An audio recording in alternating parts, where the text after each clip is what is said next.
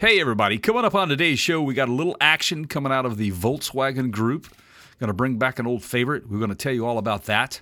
We got some SEMA news. I think you probably want to hear this if you're willing to attend the show or can actually get in the show. We'll be there. We'll talk a little bit about that as well. Also, we've got some new battery technology coming along that you might want to hang on to your ass to find out, because this is going to be an interesting topic of discussion. Keith and I have discussed these battery technologies before. And you know what? We got Ukrainian soldiers rolling around on a piece of equipment that can help them get in and out of harm's way very quickly. It's a great use of modern technology. And apparently Ford's dabbling into the recall industry these days. All of that and more coming up on today's podcast.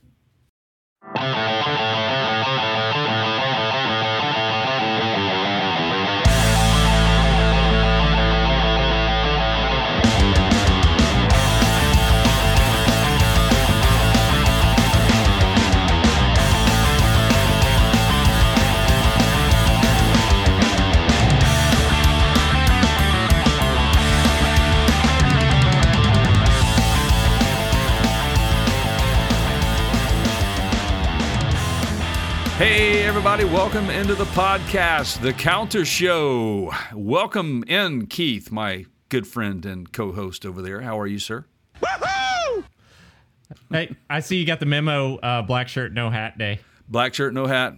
Black shirt, no hat. Yep. Yeah, that's no paid promotion. Black shirt, no hat.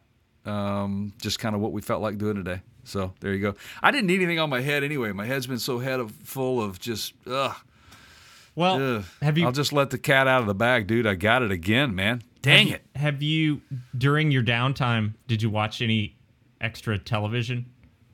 I did, actually. I've been watching the George Carlin special. Oh, I saw. It's in my list. HBO, yeah. And I must tell you that I don't care, man.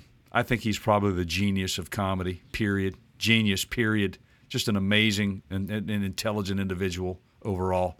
But had no idea some of the things the guy went through. So I highly recommend watching this docuseries on George Carlin. Now I have to get to it sooner versus later. One of the funniest men alive. Yeah. But delivered it in a way that you really, really, really had to think about it. And I think that was he's very cerebral. Yeah. Well, that was his whole purpose. That's just kind of how stupid society is. They don't think. So here, let's think for you. And he just had a way of making you go, yeah, what is that? What's up with that kind of stuff? That's how George was. So I appreciate him so much. You know how I know you haven't started watching Discovery yet? Why? Because I haven't gotten the text that says like, dude. Yeah, we're on the verge. We just finished. I finished the final episode of Picard this season. Yeah, you finished with that, right? Yeah. Okay, yeah. We did completely finish that one, and I don't know where to go from here. I mean, I'm going to make a suggestion to you. Yes. Should I go back and watch Discovery first and stay away from Strange New Worlds? You're making me like if I answer this, it's like asking me if you got me that Chris. It's like, hey man, I'm about to go buy this present for myself that I've always wanted. Did you get this for me for Christmas? And I'm trapped here, right? Because if I say don't buy it, I've basically admitted to you that I got it for you. I would. Okay. I can do this carefully. Some of the characters in Strange New Worlds start showing up in around season 2 of Star Trek Discovery.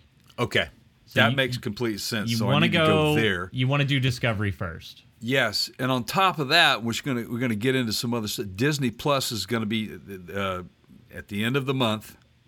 We know what's coming, and I'm diving into it. I cannot wait, and we'll talk a little bit about something here today on the podcast about it. But just back to what I said initially, man. I got COVID again, and it's been a strange journey through this particular episode of it. You went and got. I didn't know I had it. I didn't know I had it. I felt absolutely 100% go for launch, right? I was ready. I had all the ducks in a row. I went through my flight checks and everything. Felt perfect. Went in, had it scheduled for late in the afternoon after our meeting, in fact, because I wanted to get through our meeting because I knew that I was going to probably get, maybe later that evening or the next day I was going to start feeling a little rough because I had in the past historically. This is my second booster shot. And the minute that she stuck that needle in my arm, it burned like crazy and it hurt right on location. I had never experienced that before. And I'm like, wow, that's okay. This is different. And I'm thinking, well, it's doing its job. 5 minutes later, I'm walking around, man. I'm getting my groceries. They tell you to just kind of hang around the pharmacy area until 30 minutes later you're free to move. And I did all that, and as I'm doing this, man, I got a severe headache, and then all of a sudden I felt flu-like, and I'm like, I've just got to go home. This thing's hitting me hard. And after several days of really severe, what I thought were side effects, ended up, several days later, my wife suggested she take a test. She did. She was negative. But I went ahead and took the test, and I ended up being positive for COVID, and I was positive when I got my booster. Whoa. So don't double whammy. Don't want to have it when you get the booster. This is kind of like Blade Runner here. Like you're going out hunting down synths, right? Yeah. And you find out that you are one, right? Right. Exactly, man. That's just kind of what happened. It's really weird. It's what an experience that was too. And of course I did all the research on it, of course, that you want to know, well, did I just like not do myself a favor by getting a shot while I had COVID? And that's just not the case. There's a misconception about that. The reason they tell you not to get a booster while you have COVID is so you don't get the health worker sick that's giving it to you. Okay. Getting it while you have COVID, it does not affect you in a negative way at all. If anything, you're getting a double boost, and unfortunately, you may have to ride the storm out, which is exactly what I had to do. And so I'm good to go. I'm free and clear. I'm now past my quarantine and everything. So luckily, as far as I know, people I was around did not get it. Thank you so much for not spreading it, Jay. So there you go. So back to Moe's Tavern, right? Yeah, exactly. A little help from Heloise, man. Don't get COVID vaccine while under COVID duress, if you know you are. But I will say this: the vaccinations obviously work because I was basically asymptomatic. I had no idea I had it. Right. None. Zero. So that's a kind of a good and bad thing, because if you do have it and you're infectious and you spread it and you don't know it, I mean, what do you do? Right? Well, I mean, you move here to Tennessee because you cannot get COVID in Tennessee. Did you know that? Apparently, man. Yeah. It doesn't exist. I mean, if you walk around, I mean, there's nobody like you. It just doesn't exist. You can't get it here. No, it's interesting, man. I know that there are a few states out there like that. I think Florida's on that list as well. Texas might even be on that list. So, anyway, yeah. So thankfully I'm back on the mend. Thank you for letting me skip last week's podcast. I mean, I literally had to cancel on you. It's all right. I was piled under. We had time to spend on other PCG stuff that now is in progress. Holy cow! Yeah. Right? Yeah. Holy cow! I think Keith and I may have struck the jackpot here with some things, and you will be seeing those changes, and we will speak more and more about those as we implement those. Yeah. Also, last week was baseball Little League playoffs, and right. How'd that go, by the way? Did the guys kick butt? We did well. We didn't finish first, but honestly, nobody did because it got rained out, so they just gave the awards. Well, that's a bummer. I saw. It's always like this. I saw not us. Mm-hmm. This is the first time Mary has said like I don't want it to end because I think we're all having fun. Oh yeah. And I saw good times. I saw a father-son get in a fight from the team. Like, a father and a son? Like mom had to intervene and tell dad to take a walk because the parents get competitive, man. I know they do. I guess they should. That's part of it. Yeah. I saw I minimized my screaming and yelling this time. this time. Usually I'm the guy out there that's blowing a gasket. I can't see that with you. It's when they don't listen. So I want these kids to do their best, and I know what they're capable of. And we've spent so much time with them, like I know what their abilities are. Yeah. And when they get in their own way, I get frustrated because I want what's the best for them, and they're not living up to their potential. I mean, ultimately they have to make that decision. Mm-hmm. But I do get frustrated at times when they're checked out. You know. Yeah, I get it. Yeah. We've been actually entrenched in NCAA women's softball recently, and gosh, man, those girls are such athletic individuals. Man, they're amazing. It's very competitive, and the speeds that they can get out of fast pitch. The pitches, man, that's what was blowing me away. It's like, wow, man. I mean, I don't know of any dudes doing that. I really don't, man. That's a technique. Yes.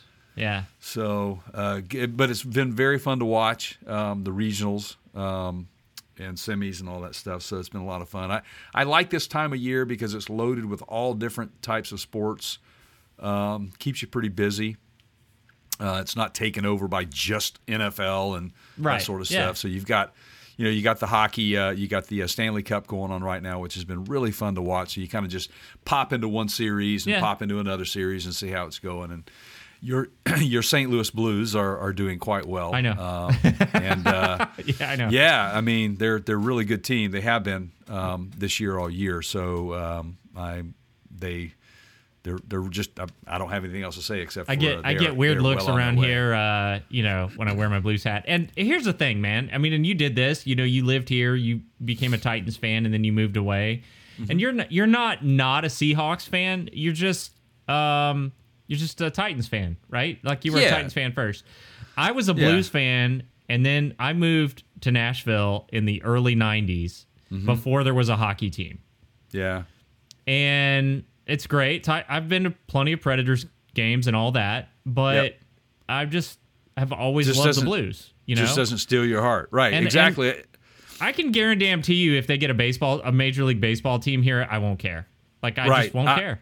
I'm with you, and I can definitely speak to that. But that's just like we just got the Seattle Kraken, the hockey expansion team here. I'm a Predators fan. And I watched the Kraken, but I'm always going to pull for the Preds, man. I'll go if somebody's got tickets or there's a thing. I'll go. I'll have fun. I'm just not As a kid growing up in a southeastern state that did not have any pro athletics at all within the state at the state level. So I latched on to, the Falcons were a team that we watched regionally, but I was always a Miami Dolphin fan growing up as a kid for a lot of reasons. I lived in Florida a lot when I was a kid, but there was some personal relationship attached to that. Don Shula was your stepdad? Actually, one of the offensive coordinators, one of the coaches for the 72 Dolphins, an aunt on my stepmother's side was married to them during that team. So I actually have an autographed full team photo of the Miami Dolphins up in my studio here, actually. So from that. Anyway, I grew up an Atlanta Brave fan. That was my baseball team. Always has been, always will be. And we have the Mariners here. They don't really mariner. They just kind of marinate. They don't. Yeah, it's a tough market, man. It's a tough market. Yeah, whatever. They're just not appealing. That appealing to me. So no offense, you Mariner fans out there. I'm a Braves fan, and right. Exactly. Yeah. No, well, they're really loyal fans out here to the Mariners, and they have to be, for considering what they've. Yeah. The days of Ken Griffey Jr. and that sort of, those days are Ichiro, over. Ichiro, and there's a few others. Edgar Martinez was a great player here too as well. So anyway, but back to normal life and normal things that go on in life, Keith. What do you want to get into and talk about first? What else is going on in your life? Do you have anything you want to cover first, or do we just want to get right to the meat and potatoes of the industry? Yeah, let's get at it. We got some. I've not been this excited about the stuff that we brought to today's show in quite a while. I'm always excited, but my level is up there today. You're on high. You're on high level. Yeah, it's probably because I've had more time to focus on it in the past week. But so SEMA. So man, there's been so much SEMA news shaking loose lately, which happens. It starts to hit the news wire about now and ramps up until November when it happens. And by the way, we'll be there. And if you guys are following us over on the YouTube side, or if you're not, make sure you are subscribed, because we're going to have all kinds of content coming out during the SEMA show. I got my notification. My credentials have been approved. I am officially in. Keith is waiting on his. We'll get our hotels locked in. Yes. I haven't done it yet, but yeah. So it's easy. I think it was on the last podcast. We talked a little bit about Ford. We've got a video out on this as well, scaling back their presence at SEMA. And Honda also, although Honda's was never really huge. And it's really unclear even if they will have any presence at all. Right. And so the Ford thing in itself is a big deal, but there could be a lot of reasons behind that. And that's one company. Now we find out that GM's doing the same thing. And now all of a sudden it becomes, what's going on with these auto manufacturers not wanting to go to SEMA? Right. So do you have the story up? Yeah, so GM, basically, like we said, they're the latest manufacturer to decide against attending the upcoming SEMA show. They're going to sit it out. In a statement provided, GM offered little, really, of any justification for doing so. They basically said that they had made the decision not to participate in the 2022 SEMA show. The SEMA show has always inspired them, they say. Accessories and performance parts remain an important part of their business. They really don't get into the greater details of it. There is some speculation around why that may be occurring. Oh, I want to go there. But and let's talk about that, because I have my own vision on that, and I think we touched on this the last time we podcasted when we learned about Ford and Honda scaling back or physically pulling out. There will be some presence of Ford there. However, they'll just have some displays on hand, and I think that's what you'll probably find with Honda as well. Do you guys realize, and I know you do, Keith, but let's ask our listeners out there, and please leave us a comment on any of this. Look, guys, it is an extremely costly expense to the bottom line of these manufacturers when they are bringing the size of their displays and their participation, including, to get all this stuff done. You've got crew after crew after crew. You've got display after display. You've got pressers that are going on. You're hosting people. You've got event booths where you're having stars come in and go and speakers. And so it's an extremely expensive event. Technology. Remember the tablet? Yeah. We went to do the Hummer EV thing, and we got the shirts, and they had all the people with like tablets that were taking your information. Right. And I guess I won't get to do that this year for a free GM shirt. Although I just put your email address down.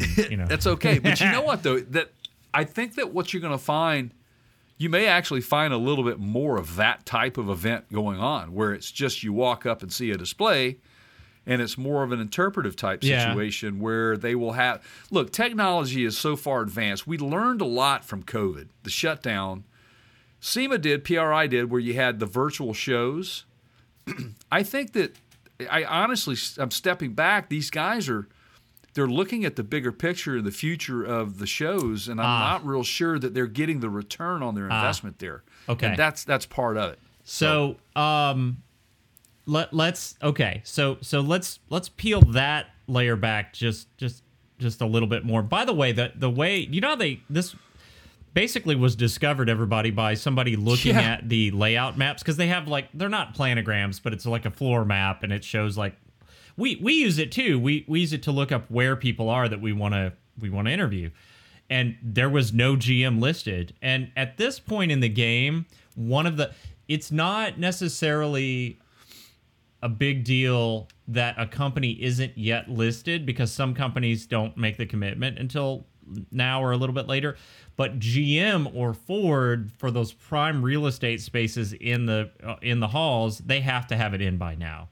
they're a pencil in, man, at the end of the show last year. And they're not on the list, right? And they're not on the list. Okay, yeah. so let me ask you a question. In the last 2 times that we've been to SEMA in person,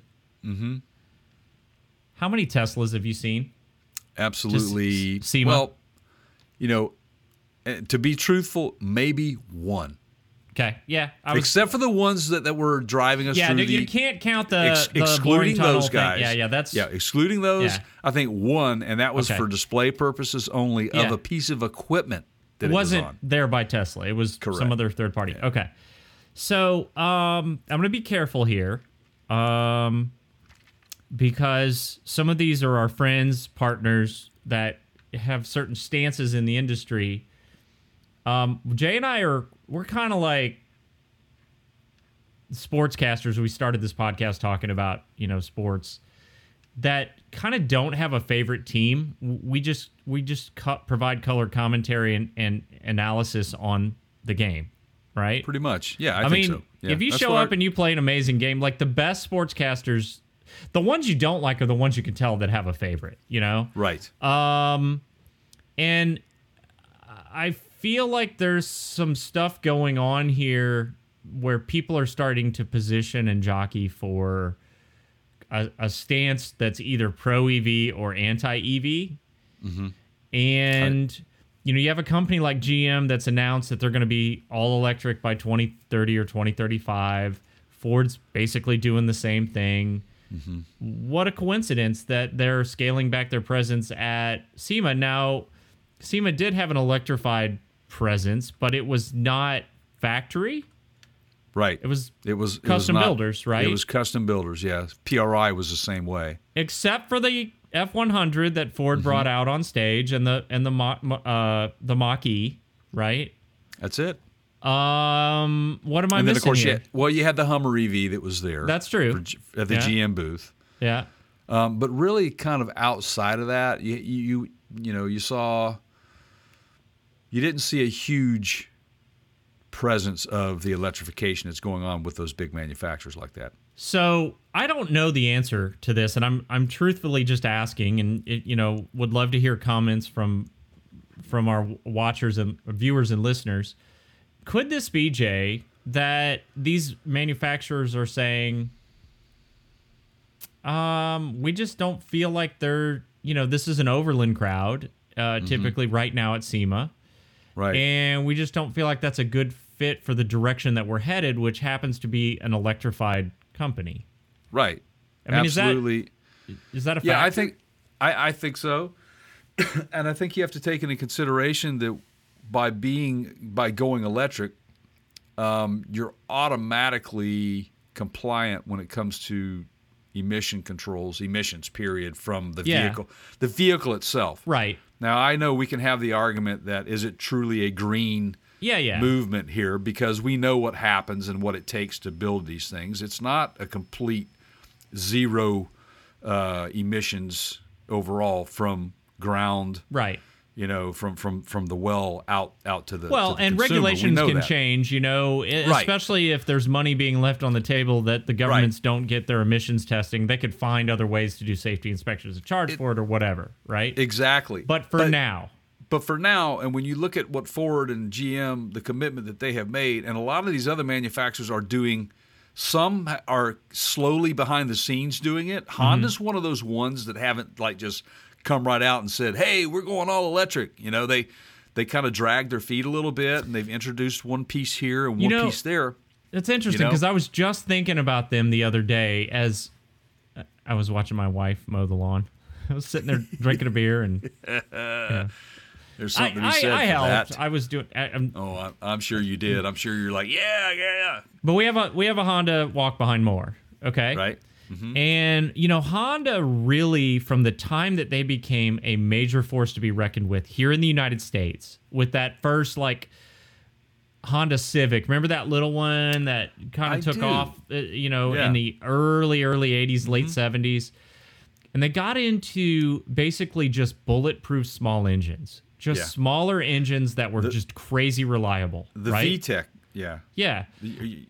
I mean, I've got. Are you talking about small engines like lawn mowing type engines? It runs engines? the gamut. It's smaller vehicle engines, Smaller four-cylinder vehicle engines, automobile like the engines. VTEC series of engines are incredible. Yes. When you think of Honda, you don't really think of V8 or V10 power. That's not their wheelhouse, right?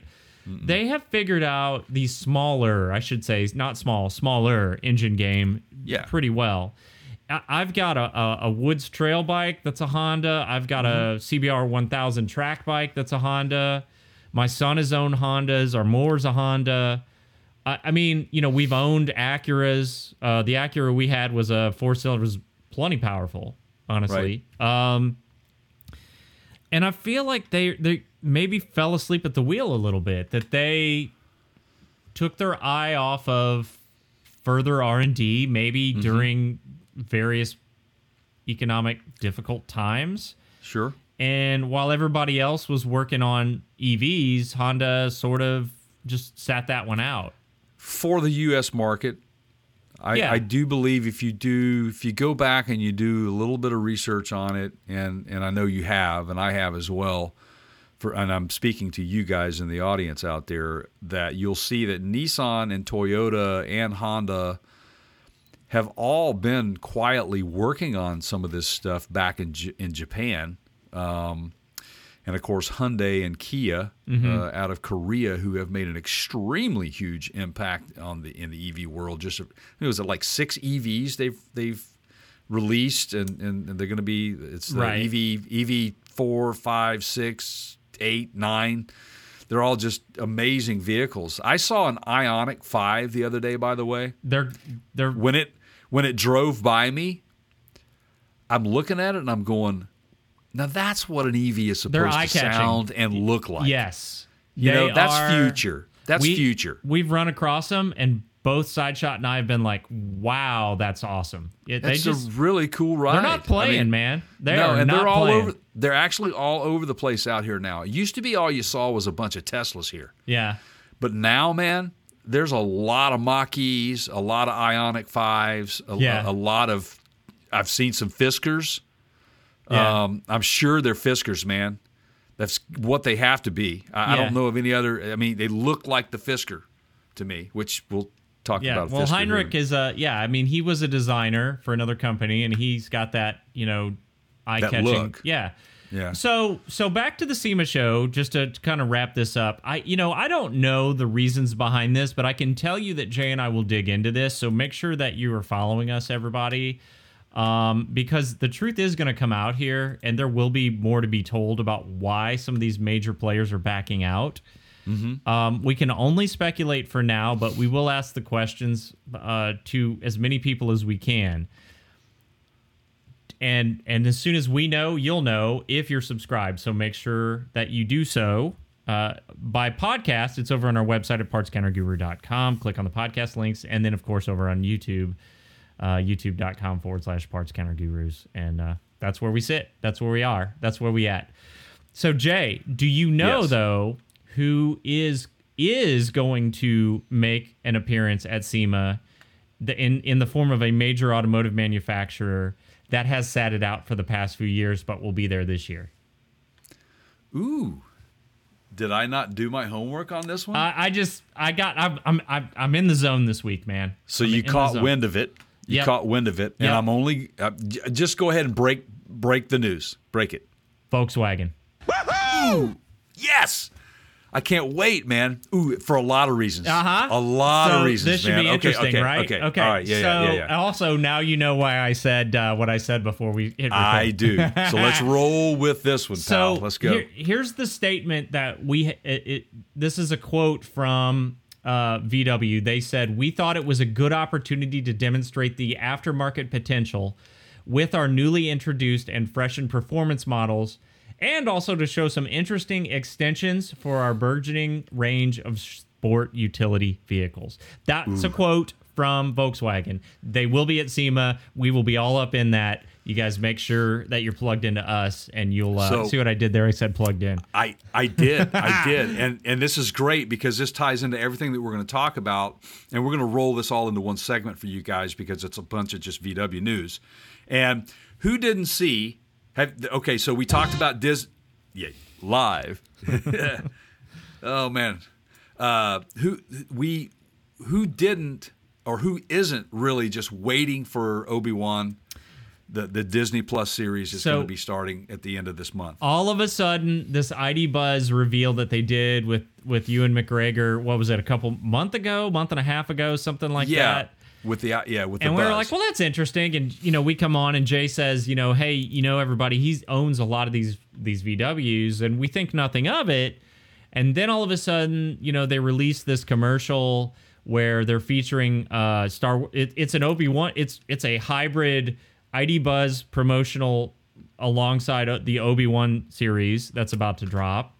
That's right. And it's called it's the name of the commercial on YouTube. If you want to check it out, is called Simply Galactic. Okay. There you go. I mean, we can put a link to it, or just throw the link right in there. And the ID Buzz is Simply Galactic, is what it says. So nice they marketing. are leveraging the technology advancements that they are working through, and they're basically partnering with Disney, Star Wars to help that out, right? Golly, man. What a bold move. Don't you think? I think it's brilliant. I do as well. When you have someone like Ewan McGregor, like you said, who is just this classic VW nerd, man. I mean, he loves the dadgum things, grew up around them. And then here he is in the commercial driving the ID Buzz, and you got R2-D2 and C-3PO just walking around like, giving it a stare down. Yeah, they're supposed to be off camera, like they actually, exist off camera. Yeah, I mean, they're looking in it, and it's really, really cool. It's a very well done commercial and a good promotion for them, and I'm excited for it. This is going to sell vehicles for them. It will. It's going to sell not only this vehicle, this ID Buzz, and all the other IDs that they have coming out in the EV world, but it's also going to sell a lot of things. And now that I know that they're going to be there, I wonder if this thing is going to be promoted at all there. What do you think? You want to bring? I don't know. You never know. Anything can happen, right? It is Vegas. You want to break the silence? Go ahead. I think it might be too soon to see one, but I don't know, because we know that Volkswagen Group owns the rights to the vehicle Scout. They are bringing back the Scout. It is going to enter production in 2026. Yep. 4 years from now. Volkswagen is going to use it as, guess what? An off-road EV brand.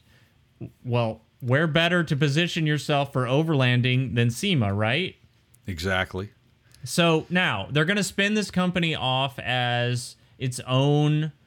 It'll be its own brand. Yeah. It'll be VW's little own off EV brand. It'll become a new company, basically, is what they say under the VW Group. Yeah. So and we'll get into the specifics. There's going to be a couple models. We're going to tell you what those are here in a second. But let me just say, for those of you that don't know this, and Jay knows this, but this isn't anything new for VW. For a very long time now, they have expanded their portfolio by buying other car companies. Mm-hmm. So let me just give you a few of the examples. Like, I always go back to their premium brands, because those are the polished, recognizable one. Ducati motorcycles, which I have one. Right. That's owned by the VW Group. Audi, Lamborghini, Bentley, and then they have a sport division, which is Porsche.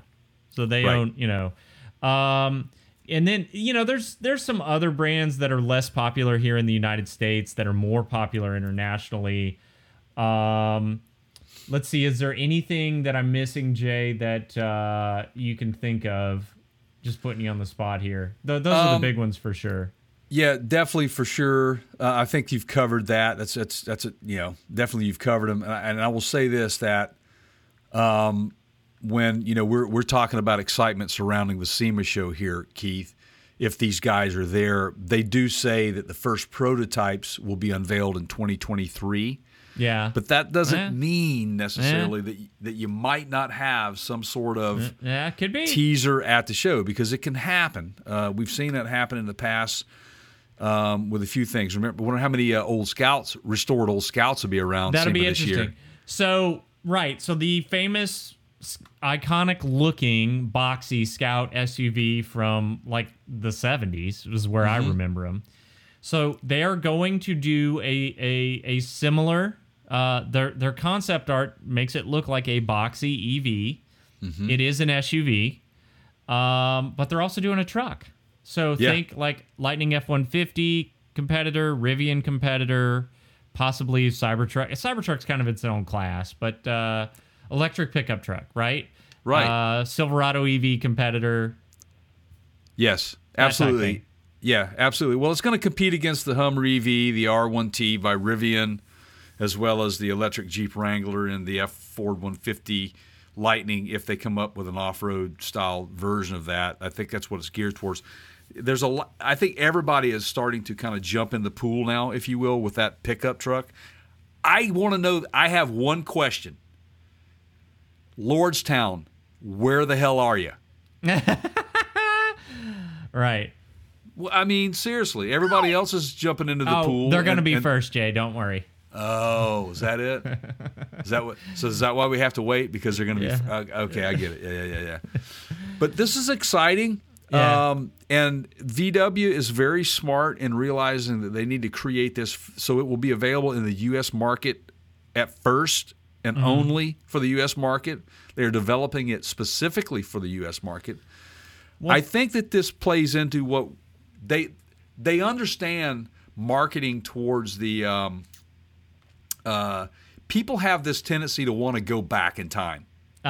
Yes. Now, do you remember some of these Scouts? Do I remember correctly that some of them had removable roofs, hardtops? Absolutely. Hard tops, the windshields folded down. We know the popularity of the Bronco, the new Bronco, Right. The revitalized Bronco, the Bronco brought back into existence, but it's not an EV.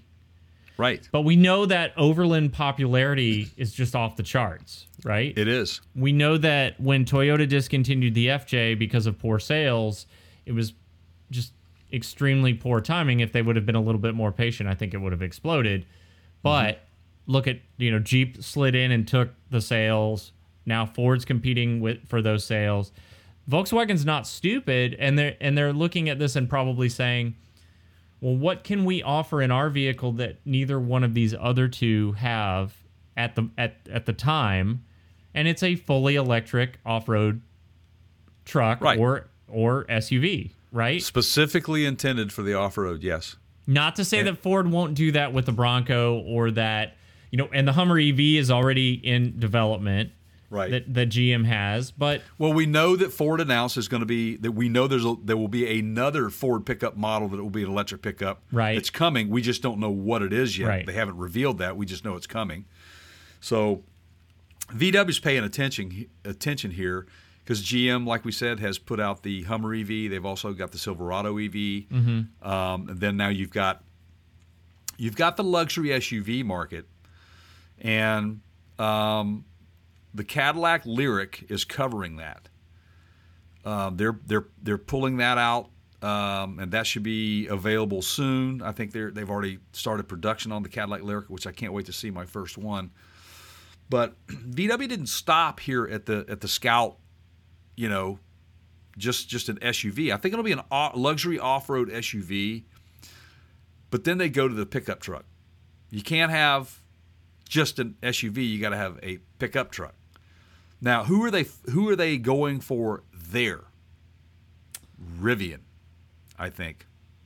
Yeah, I mean, unless you've been living under a rock, like how can you ignore Rivian's popularity? Right. But see, Volkswagen has the production facilities to bring this to life, whereas Rivian, being more of a startup, has to learn the hard way. They're starting from scratch, right? They are. And Volkswagen looks at this and says, well, we've already got the experience to put something like this into production much more quickly, and they're already doing electrified vehicles. This wouldn't be their first. Right. So let's do it. Let's take our knowledge of production and apply that to the truck market, the electric truck market. This is all great and everything, but the one thing that bothers me the most, Keith, about any of these electric pickup companies, these electric trucks, off-roaders, there really hasn't been much in the way of true towing capacity or range, towing range fully loaded. Right. We get what the estimated range is without all that. It still remains to be seen. Will we have that infrastructure definitely in place for people who are for its intended purpose, such a vehicle like this? And this is why I bring this up.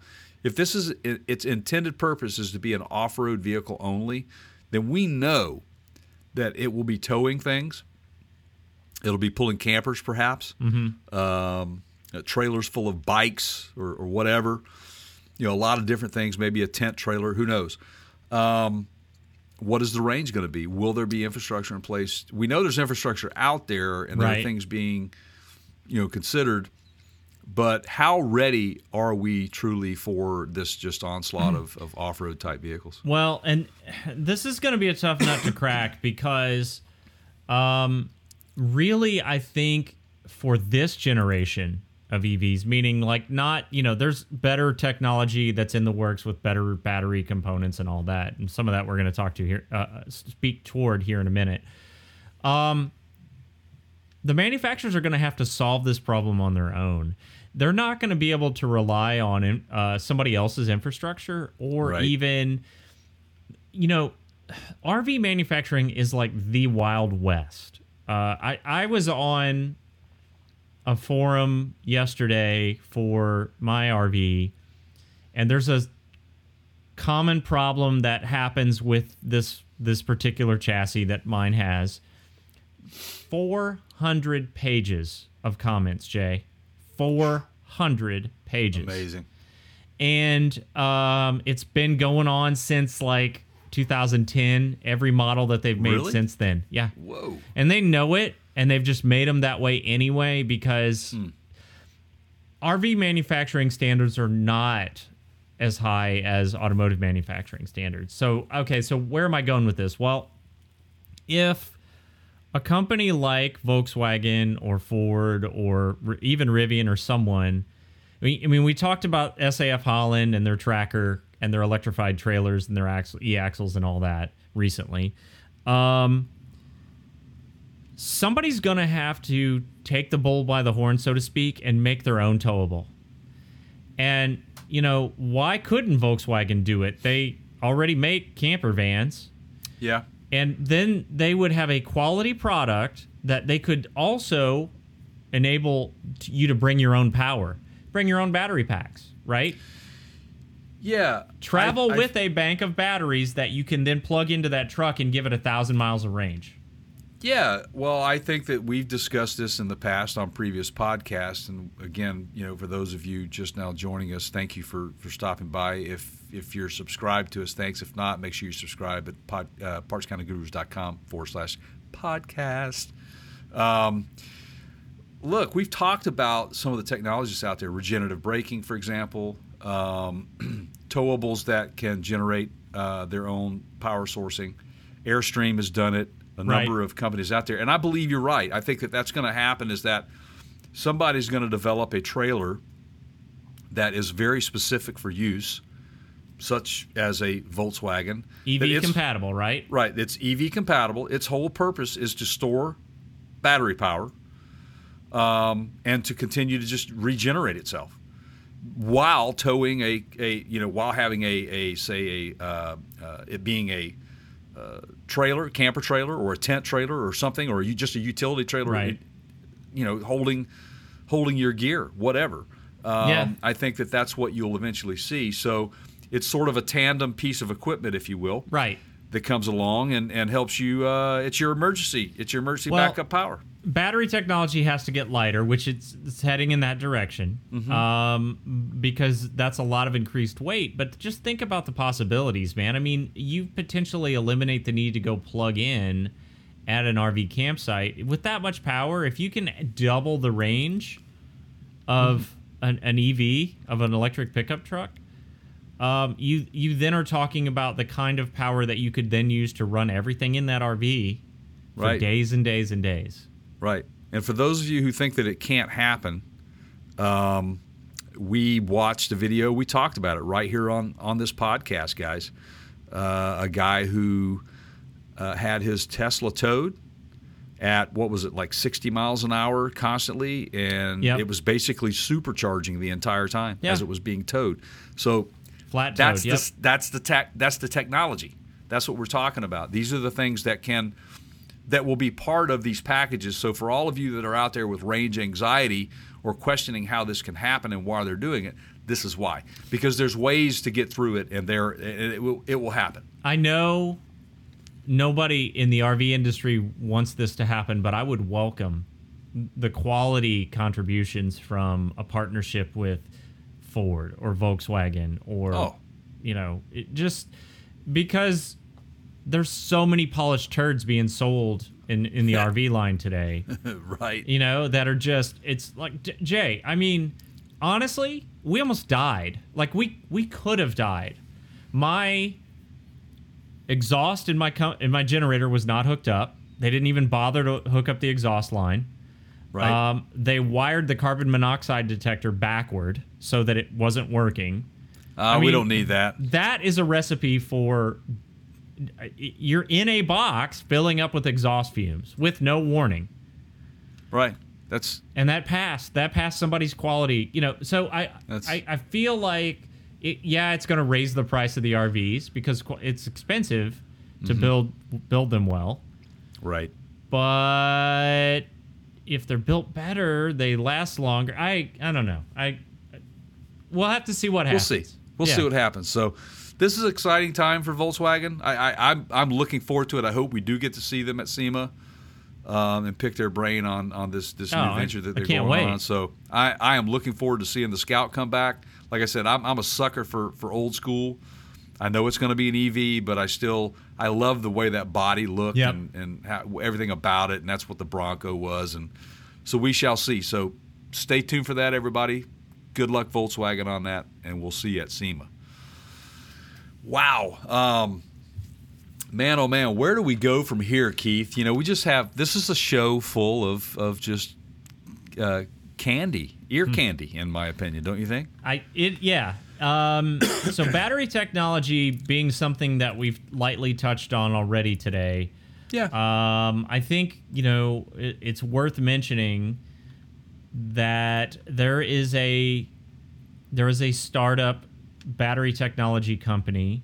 They're out of California, founded by an ex-Tesla engineer. Yep.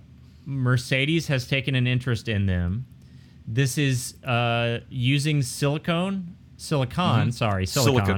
Yep. As a anode instead of the there you go. Instead of the graphite, the normal graphite. And I would guess that's going to make it lighter, but I think it's probably also going to offer more stability. Stability and storage. Yeah. It performs a lot better.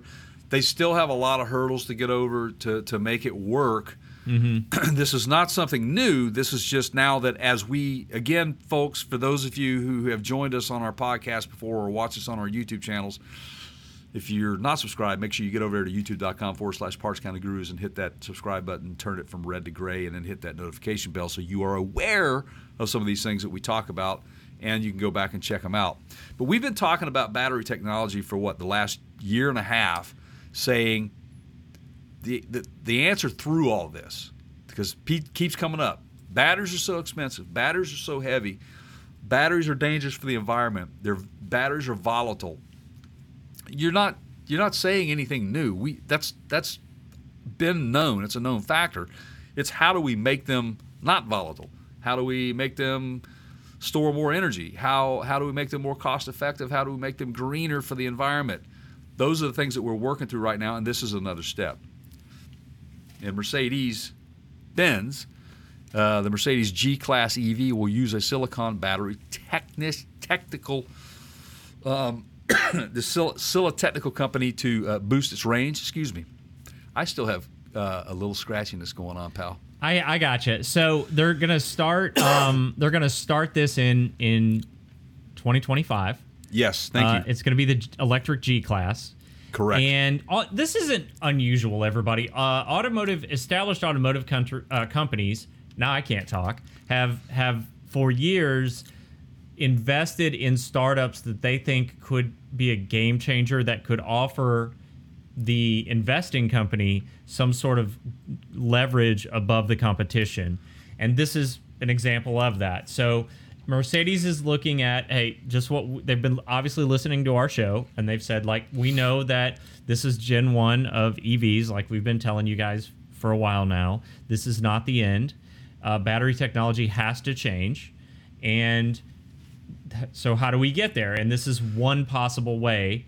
Right. And so the company, did we mention their name again? I'm sorry. It's Sila Nanotechnologies. There you go. Is and what it again, is.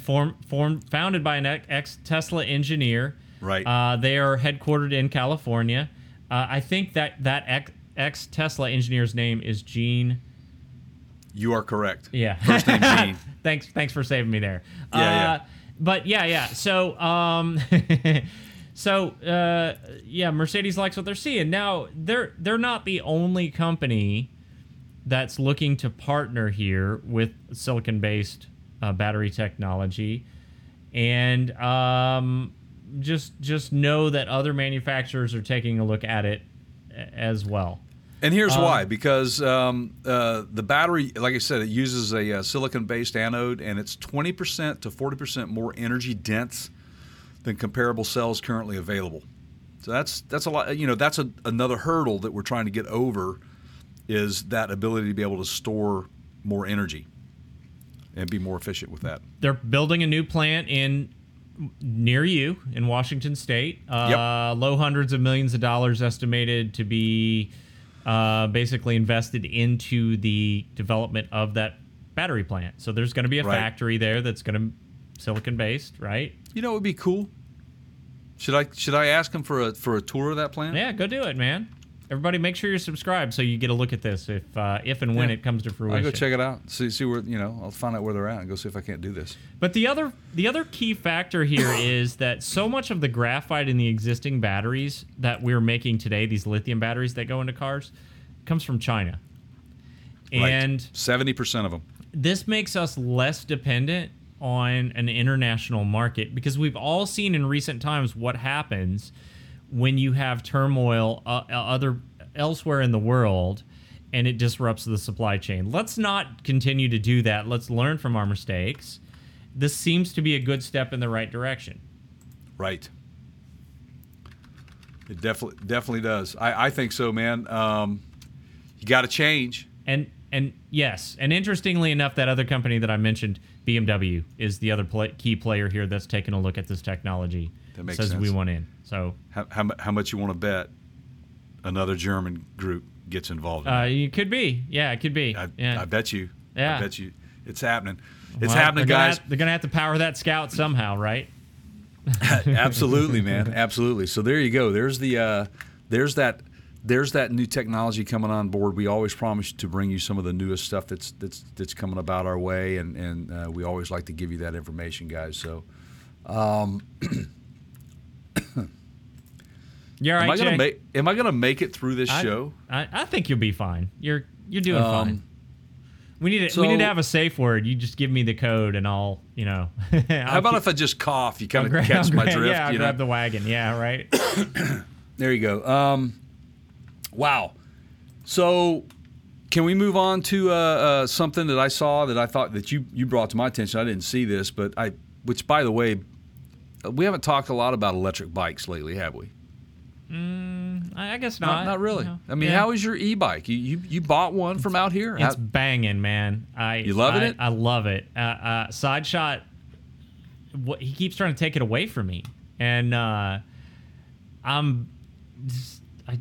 bought him his own bicycle a year ago, and it's a nice one, and he wants mine because it goes fast, and yeah. So yeah, it's absolutely. What's the top speed on that one? You got what was the class on that one? It's a class 3.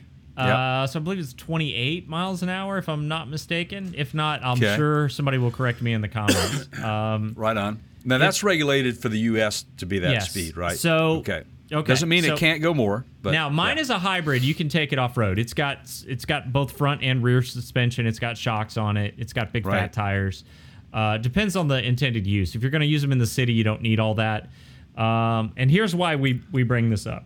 And I freaking love this. And I do too. I got to tell you, Jay, you will not relate to this at all, but I'm going to tell you anyway. So you're going to have to suffer through this, okay? Okay. While you find your bag of sucrets or whatever. Right. Sucrets, yes. So this brought to you by Sucrets. In an attempt to spend more time with my son, and you have to meet him on their level, okay?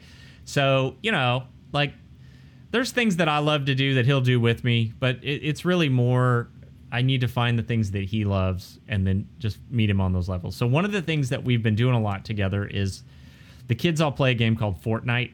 Have you heard of Fortnite? I've heard of Fortnite, yep. And it's cool. It's a lot of fun. It's, every few weeks they introduce some new character. A lot of them are Marvel characters. They introduced for Star Wars, May the 4th, they dropped lightsabers into the game. So you can run around, with a lightsaber, people shooting at you, you're deflecting it with your lightsaber and all that. That's so we do this, right? So there's tanks in the game. There's vehicles in the game. My son likes to drive like said vehicle while I'm hanging out the window like blasting the bad guys, and he's like my wheelman, okay? I love it. So one of the things that although this is deadly serious and this is real life and war is awful. This just reminds me of things that I see happening in Fortnite. There's a Ukrainian manufacturer of e-bikes. Now, these are heavy-duty off-road e-bikes. Right. They can have up to a 200-mile range. And the troops there, the Ukraine soldiers, are using these e-bikes to bust tanks. They're carrying rocket-propelled launchers on their backs, on these e-bikes. In-laws, yeah. And they're swift and nimble, and they can shoot through the woods, and they're taking care of business, and they're taking tanks out. Yes, they are. And these are foot soldiers.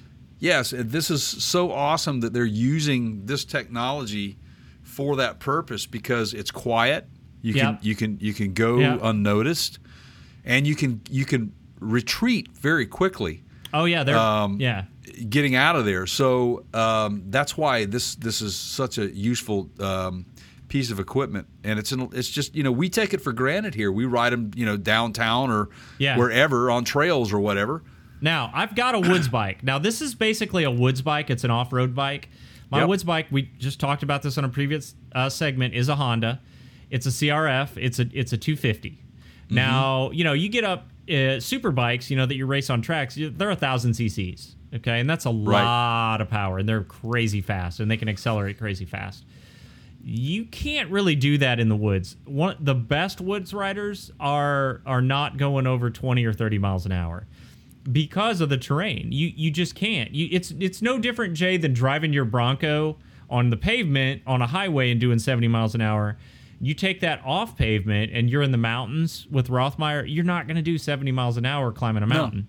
No, you Bad can't. things would happen, right? Absolutely would. So the fact that these, and this company's name is Delfast, and they're a manufacturer, they're out of Ukraine, if I understand correctly. Yes. They're making the e-bikes.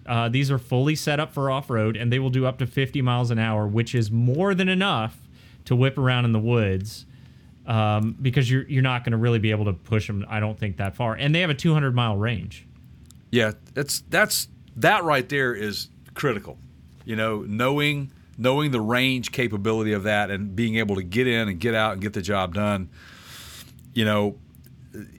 I would assume that these bikes were developed for obviously other purposes, but they're being purposed for this.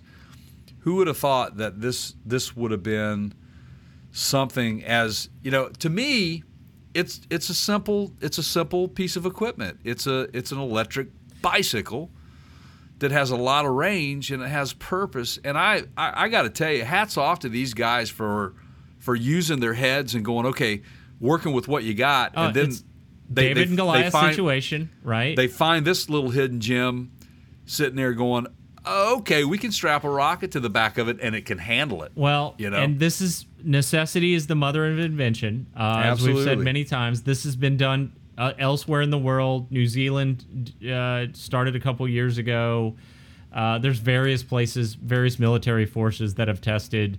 UBCO is another one that I've followed their e-bikes for a while. This is a completely different application. You understand heavy-duty applications. This isn't a consumer commuter e-bike. These things will take a beating. Absolutely, they will. And it's I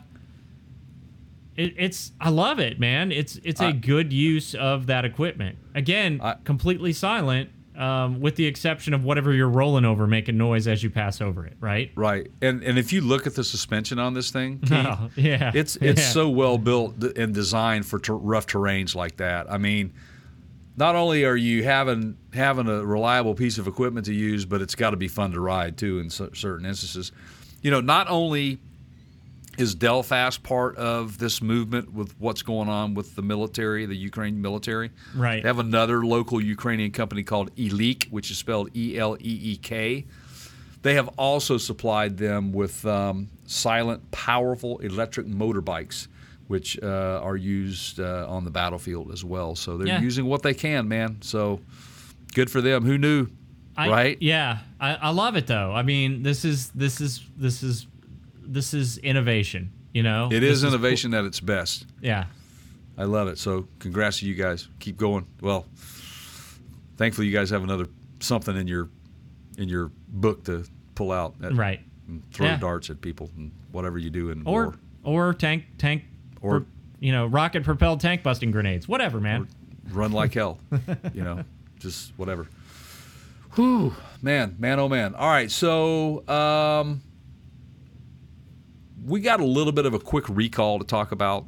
We'll get to that, and then we'll save the best for last. How about that? Yeah, that's fine. Recalls are kind of typically your thing. I'll just sit here and push buttons on the. Well, this is just a simple, quick in out. Maybe drop a few jokes in along the way. Yeah, right. So, boy, when it rains, it pours with Ford, I guess. And Ford has just announced a recall of a lot of their SUVs and trucks due to an engine fire. And because of this, Ford is saying they should be parked outdoors. Heed the warning, people. Do not pull them in your garage. Leave them parked outdoors. They're asking the owners of about 350,000 vehicles to take them into their dealership for repairs. And there are 3 recalls here that are involved. 39,000 that should be parked outdoors, they say, because the engines can catch fire. They don't know what's causing them to catch fire yet. Ford says it's not instructing owners to stop driving the SUVs, although those who might not be able to follow the park outdoors instructions should contact the dealer or the company itself. They're also recalling about 310,000 heavy-duty trucks. That would be the F-250 and greater series trucks because all the way drivers, up to the 550. So 250, 350, 450, 550. You got it. Because the driver's airbag may not inflate in a crash. Not a good thing. Not a good thing. Yeah. Now look, the catch and fire thing, that GM suffered from that too. It's happening. I sound like I'm just going to say this. What if I'm an IT guy and I'm investigating this thing? So what were you doing before the airbag didn't go off? Right. Yeah, right. Yeah. I mean, we're getting to that point with technology, right? Yeah. Yeah, Modules, well, they've got black boxes, so to speak, on a lot of them already, yeah. Yeah, so they've got to figure that out. The recall on the heavy duties was from 2016. Correct. In terms of model year, right? That is correct, yes. Sorry, man. Yeah, and the Ford SUV is the 2021 Ford Expedition and the Navigators. And I think that those were built from December of 2020 through April or May of 2021. I believe that was the case. And yes, it was December 1st, 2020 through April 30, 2021 is when those particular Navigators and Excursions were built. And they started investigating these things, I think, in March of this year of 2022. So this has been a recent occurrence. It says that Ford says that they posted in documents Thursday by the NHTSA that the powertrain control computer may not detect a software error, in that the airbag may not deploy. The new norm.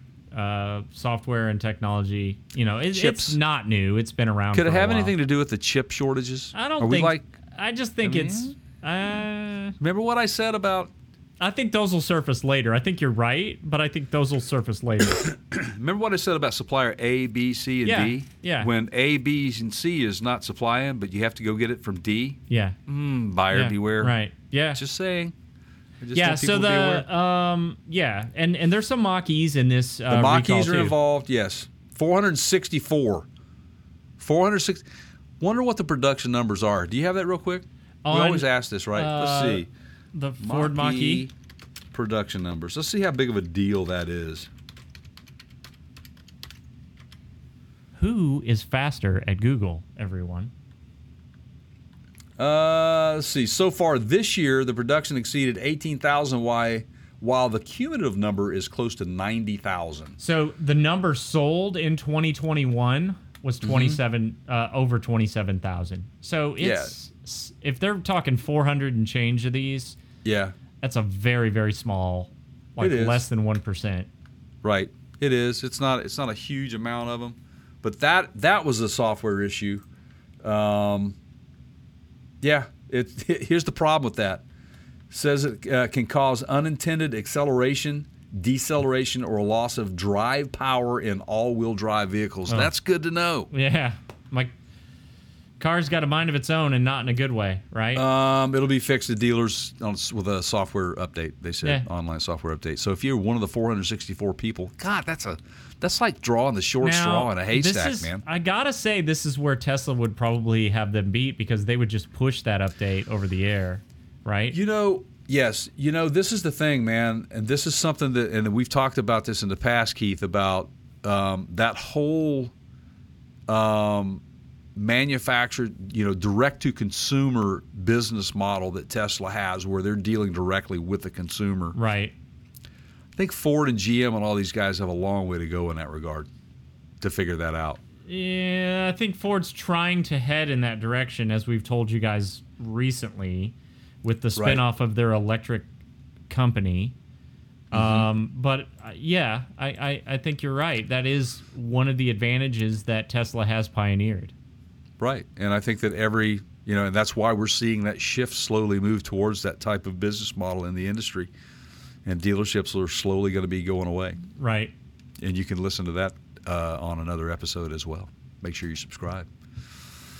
I'm getting through these, man. You're making I'm it. trying. You're doing great, buddy. Do I sound post-COVID? So, this is my favorite Doc Severinsen quote. Like, I'm in the band, right? Yeah. The band can tell. Okay. But I don't think the audience can tell. Well, like, just because I know you and you know me and we know we've done this so many times, like, we've done over 100 of these, Jay, that, like, there's things that you learn about how to, it's jazz musicians, right? You kind of know what the other guy's going to do when he's giving a solo. It's the chemistry kind of thing going, that it's there. But, with something with this disinfection, when you get it, the brain fogginess stuff, and the lingery weird stuff, it's kind of weird. Just saying. So we're going to wrap up today's show, guys. But first, we have a final segment here that we want to talk with you about, and Keith is excited about it. He kept wanting to talk about this thing, and I'm going to let him get into this. But I'm excited too because I keep bringing them up like they're out there like crazy, and they're not. I think I might be just seeing prototypes or maybe one-offs or I don't know. You're talking about Fisker. I am. Okay.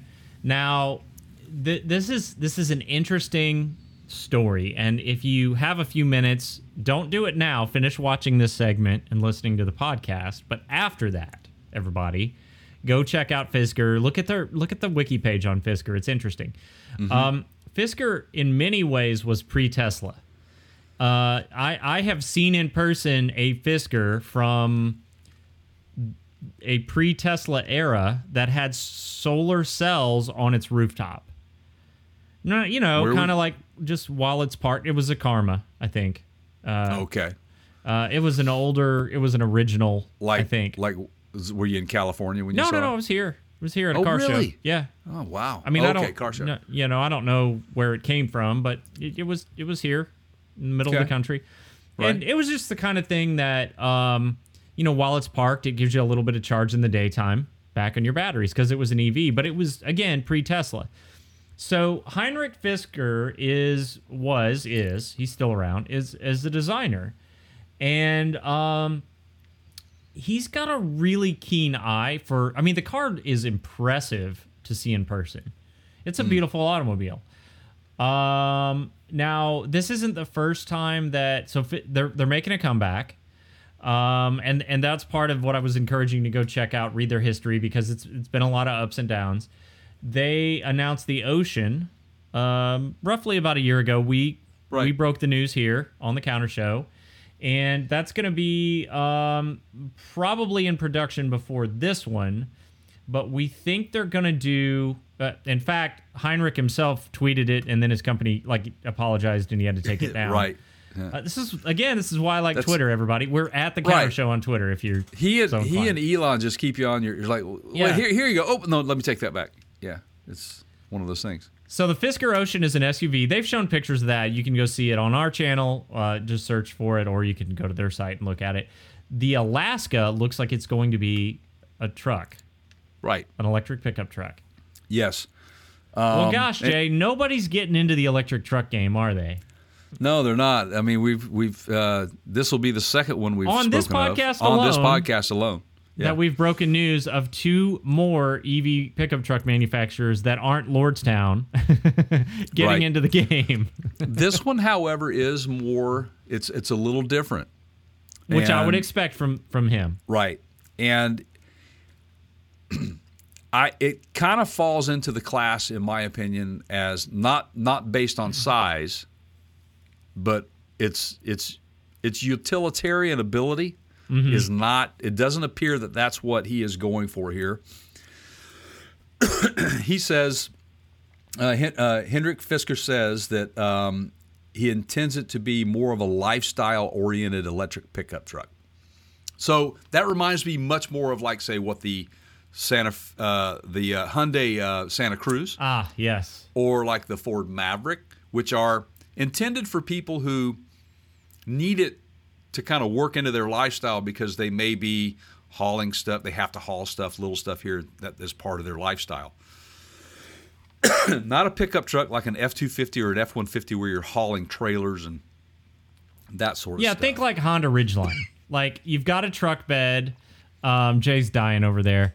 You've got that bed to haul overpriced lumber home from Lowe's and Home Depot. If you need to build a doghouse or whatever, right? But you're not going to be towing an Airstream with it, probably. Or just pull out the old Suzuki Samurai, you'll be fine. Yeah, there you go. Right, yeah. with the 9-foot treated lumber poles hanging 7 feet out the back. Exactly. Right? Yeah. Heck, the front end of the Samurai will be like you'd be. The poles are longer than the wheelbase of the vehicle. Yeah. Right.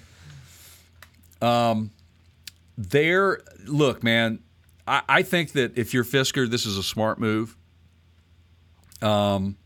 Again, we just talked about it on this podcast with VW doing the same thing. Fisker's doing it too. SUV, luxury SUV, along with a pickup truck to kind of match your needs. Well, I'm gonna add one other angle here. Okay. So right now, and this could change, but everybody's talking about it because apparently we've all become our parents, just like that insurance commercial, right? Right. Yeah. Have you seen that one where they're I love it. I absolutely they're love like, it. well, at least we park close. So what time do you want to leave? Third quarter? And they're like, we're not even in the stadium yet. Can we stop talking about when we're going to leave? Can we stop talking? Right. Yeah. Exactly. So, price of gas. All our parents talk about price of gas, right? It's a big. We're all talking about price of gas right now. It's a big deal. It's expensive. Mm-hmm. Trust me. Take it from the guy that just ordered a diesel pusher motorhome. I am very aware of the price of a gallon of fuel. And to put that in perspective, $62 to fill up my Mini Cooper. Yeah. What do you think it's going to cost me for 100+ gallons of diesel? Oh, it's unbelievable. It's going to be painful. Yeah. It's pretty bad. Yeah. So here's my point. if that continues, people here in the United States like big vehicles. They like their trucks. Mm-hmm. Sales data backs that up. Yep. You want a truck, but you don't want to pay the high price of fuel. Go buy an electric truck. There you go. This could be a major turning point in the automotive industry in terms of EV sales starting to take a stronger foothold, a higher percentage of total vehicle sales because of the price of fuel. We're not in a recession. The economy's good, but gas prices are high. So people will still buy vehicles, but they may go towards a vehicle with a lower cost of ownership. Yeah. And that's exactly what people will do. And everybody is positioning themselves to take a part of that market. And, I think that, you've got Rivian that's out there, yes, and they were first, but I still think Ford is well poised with that F-150 because remember what Side Shot and I said. Yeah. Yeah. It is the only truck Yep. out of the group that looks like a truck. Yep. And you also have to factor in, let's say I'm in the market for an electric truck today. Like, I'm going to go buy one in the next month. I've decided, let's say my old truck died or whatever, right? I'm probably not going to get a Rivian this year. Yeah. I'm going to have to wait on that from a production standpoint. Right. There is a chance, I would say of the two, that F-150 Lightning could be in my driveway sooner than a Rivian. Right. Well, let me say this. My wife grew up in a Scout. Okay. When the Bronco came back, she liked them. She thought they were cool.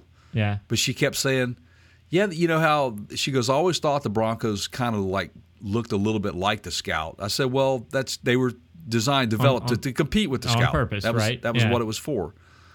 She goes, yeah, but there was just something about the Scout. I always liked the Scout. Yep. So I want you guys to pencil that on your calendar in 2 years when Jay's driving a Scout because my wife has this thing pulling at her heartstrings because her grandfather used to own one. It's hard to say what the economic climate's going to be in 2 years. I mean, nobody, actually, I do have a crystal ball, but, limited use. If you'd like to watch the crystal ball episode, you can go over to youtube.com/Parts Counter Gurus, and you'll find that episode where we use the crystal ball. Yeah, but I think if things continue and all indications point to gas fuel prices in general being high for a while, the electric movement is going to take off. Yeah, I think so. Just because it's cheaper. It's not going to have anything to do with economic stuff. I mean, with the climate. Sorry. Yeah. It's going to have everything to do with just people's wallets, with economic. Right. Absolutely. Yeah, and I think from a generational standpoint that you have this generation of buyers, which are the 25 to 40 something. Those are your key buyers right now. I think that they're more open to an electric vehicle over, say, someone in my age group or older. More people are working remotely, or they're doing some sort of hybrid work where they don't go into work as often. You have more time to charge your vehicle. It's less of a factor. I think the circumstances are determining what people are going to buy over the next 2 years. Yeah, and I think that Dylan said it best. The times, they are changing. Dude, would you have imagined, I mean, let's say, Jay, that I jumped in my DeLorean and went back about 2.5, 3 years. Let's go 4 years, okay? And I showed up to us, and I said, you guys are going to start a podcast. You're going to have a media platform. You're going to be, automotive based. And oh, by the way, you're going to spend a tremendous amount of your time discussing electrified vehicles at that point because they will be such a huge percentage of market share or advertising or news cycles. Would you have went, that dude's on some sort of, he's altered, he's medicated? I would have probably said, I know it's going to be coming, but that's a way, way long way in our future before it'll be like that. Yes, I would have looked at it in that way, knowing that the technology is available and that we've been pushing towards that. But no, 4 years ago, had you asked me and told me that this is where we would be in our podcast talking about this so much, no. I would have never thought that it would be this heavy. And again, folks, we say this with grace and humbleness for the opportunity to be able to do this on a weekly basis. We love this industry. We love the automotive industry, but the industry is changing, and that's not our fault. We just want to talk about how the industry is shaping, and it's basically shape-shifting right in front of your eyes, man. It really is. And if SEMA is not an indication of where these things are going, I think that there is a relationship to the EV market and the big three, or the big two at least, GM and Ford pulling out. I think there is some relationship to that. So what that underlying piece of information is yet, we just haven't quite pinpointed it, but I think we will find out and we'll let you know. Wouldn't you say? I'd say we'll find out in person. I mean, you just make sure you're subscribed, and when the show happens, we're there, and you'll get all the information firsthand. Did I tell you how excited I am about going to SEMA 2022 this year? You've been talking about it a little bit. I think I want to meet. The Halloween thing. Yeah, it is the Halloween thing. It is the Halloween thing. But now that I know that VW is going to be there, and there's a potential for me to sit in an ID Buzz. Yeah. Maybe get a little. I don't know. You know what I think I'm going to go as in this year? I think I'm going to go as Obi-Wan. I was going to say I'll go for the droids. Yeah. Okay. Yeah. I got a lightsaber I could loan you. It's Halloween, so you might as well, right? Yeah. You can travel with those on planes, by the way. I've done it. Does Boomhauer say anything about any forces being with you? I don't know that those two galaxies would ever collide. Cross paths? But what if they did? Man, talking about that dang old lightsaber, man, stuff kind of goes ring it out and just whap you, whap, whoop, whoop, whoop, whoop, whoop, whoop. That's my best Boomhauer Star Wars thing. Man, talking about that dang old gold guy, man, is running around here going beep, beep, beep, beep. I don't know me. Tell you what you do, you just take them dang old spark plugs out, then that little hole, you just put a little hole around there, just like Bobby said, just like it go boom, boom, just like that. I think that might apply to C-3PO. Yeah. Yeah. He's got a spark plug or two in there somewhere, right? There you go. Yep. So, oh gosh, thanks for humoring me today, man. Thanks for letting me get on here and be your partner in crime today. It's been fun. We always have fun doing what we're doing. So we'll wrap this so that you can go medicate and get better for the next one. Yeah. I'm gonna go lay on some shore somewhere in Florida and roast. There you go. I hope. Before we go, everybody, just a quick reminder, please pay us a visit over on our website at partscounterguru.com. Yes, please. And click on that Amazon banner, and that will support the show. It doesn't cost you any more, but if you're going to do any shopping at all on Amazon, why not do it through our website? And that way we get a little love. We get the affiliate credit. Again, doesn't raise the price of what you're buying at all. Yes, please. And it's anonymous, so we don't know who you are. We get a little affiliate credit, and that's a great way to support the show. And it's what I call a win-win-win, Jay. It's free for it's whatever you're buying isn't free, but it doesn't cost you anything to click through. Yeah, clicking through is free. Yeah. So just click on our website and click on through, and there you go. You can thank us later for that advice on getting you where you need to go to shop too. Yeah, because how else would you know to go to Amazon without going to partscounterguru.com first? Right? Yeah. Right. Yeah. So. There you go. All right. Before I lay it on you, is there any other anything you want to say? I don't have anything else to say. Okay. I'm pretty tired, man. All right. Well, get your rest. We got more shows to do, so you feel better for the next one, buddy. I will. All right, everybody. For my pal Jay over there, I'm Keith. I will leave you with these words. There are two types of people in this world. The first is those that can extrapolate incomplete data. See you next time, everybody. Thanks for making us part of your lives.